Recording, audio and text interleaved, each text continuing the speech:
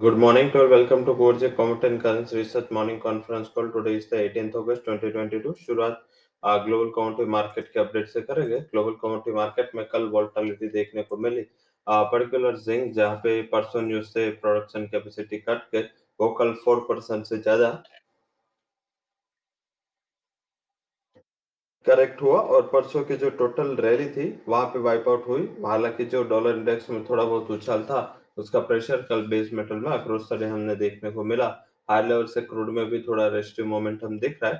हालांकि एल्यूमिनियम उसमें फिर से प्रोडक्शन कट के एक बड़ी कंपनी से न्यूज आए और तब से एल्यूमिनियम ने कल पूरे दिन आउट परफॉर्म किया था। तो मेटल्स में थोड़ा बहुत मिक्स्ड रेट है। क्रूड में हाई लेवल से थोड़ा रेजिस्टेंस फेस हो रहा है एंड ब्रेंट 94 एंड डब्ल्यूटीआई है वो 89 के ऊपर ट्रेड नहीं हो पा रहे। हाई लेवल से थोड़ा अनवाइंडिंग प्रेशर है। हालांकि कल के क्लोज से थोड़ा बहुत हम ऊपर के साइड ट्रेड कर रहे हैं। नेचुरल गैस में थोड़ा बहुत कल 6 बजे के बाद जब 9.58 का इंटरनेशनल मार्केट में आई किया उसके बाद थोड़ा अनवाइंडिंग प्रेशर हमने बिल्टअप होते हुए देखा। गोल्ड अभी भी एक फ्लैटिश जोन में चल रहा है। हालांकि सिल्वर में बेस मेटल्स की वीकनेस के हिसाब से थोड़ा प्रभाव नेगेटिव है। तो ये नॉन एग्री के लिए आउटलुक हुआ। एग्री के लिए की बात करें तो स्पाइसेस काफी हिम्मत है। कल सारे स्पाइसेस में एक अच्छी रैली के साथ कारोबार हो रहा था। केस्टर ने थोड़ा बहुत कंसोलिडेट किया। हालांकि अभी भी केस्टर पॉजिटिव है। कॉटन कॉम्प्लेक्स लगातार अपर रेंज में ही बना हुआ है।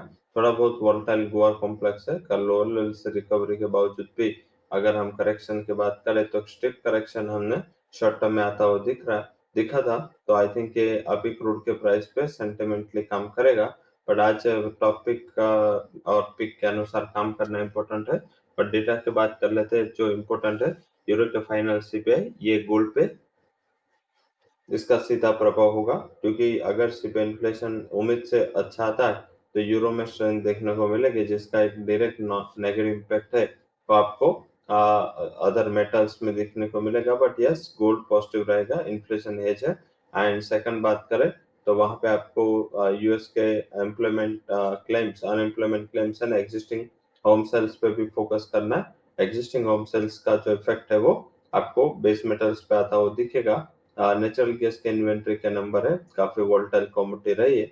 आई थिंक इन्वेंटरी के आसपास आपको ऑप्शन से ट्रेड करना एक बेटर स्ट्रेटेजी हो सकती है। तो ये सारे आज के इकोनॉमिक डेटा है एंड अकॉर्डिंग टू दैट हमने आज आपको स्ट्रेटेजी भी प्रिपेयर किया है एंड आपको रिकमेंड किया है। आज के जो करेंसी में हमारे टॉप टू रिकमेंडेशन है इसमें यूरो में बाय करें 80.82। कल हमने सेल दिया था, अच्छा गिरावट था। आज हम कॉन्ट्रा जा रहे हैं 81.42 के टारगेट के लिए बाय करें। 80.60 का एक स्टॉप लॉस लगाए और सेकंड कॉन्ट्रा हम चाह रहे जीबीपी जहां पे हमने कल बाय दिया था एंड आउट परफॉर्म किया था एंड जीबीपी को आज सेल करें 96.20 के करीब। 95.5 का टारगेट रहेगा। 96.43 का एक स्टॉप लॉस भी हम रिकमेंड कर रहे हैं। वहीं नॉन एग्री सेगमेंट में आज हमारा टॉप कनेक्शन कॉल सिल्वर में है। सिल्वर को सेल करें 56,400 के टारगेट के लिए।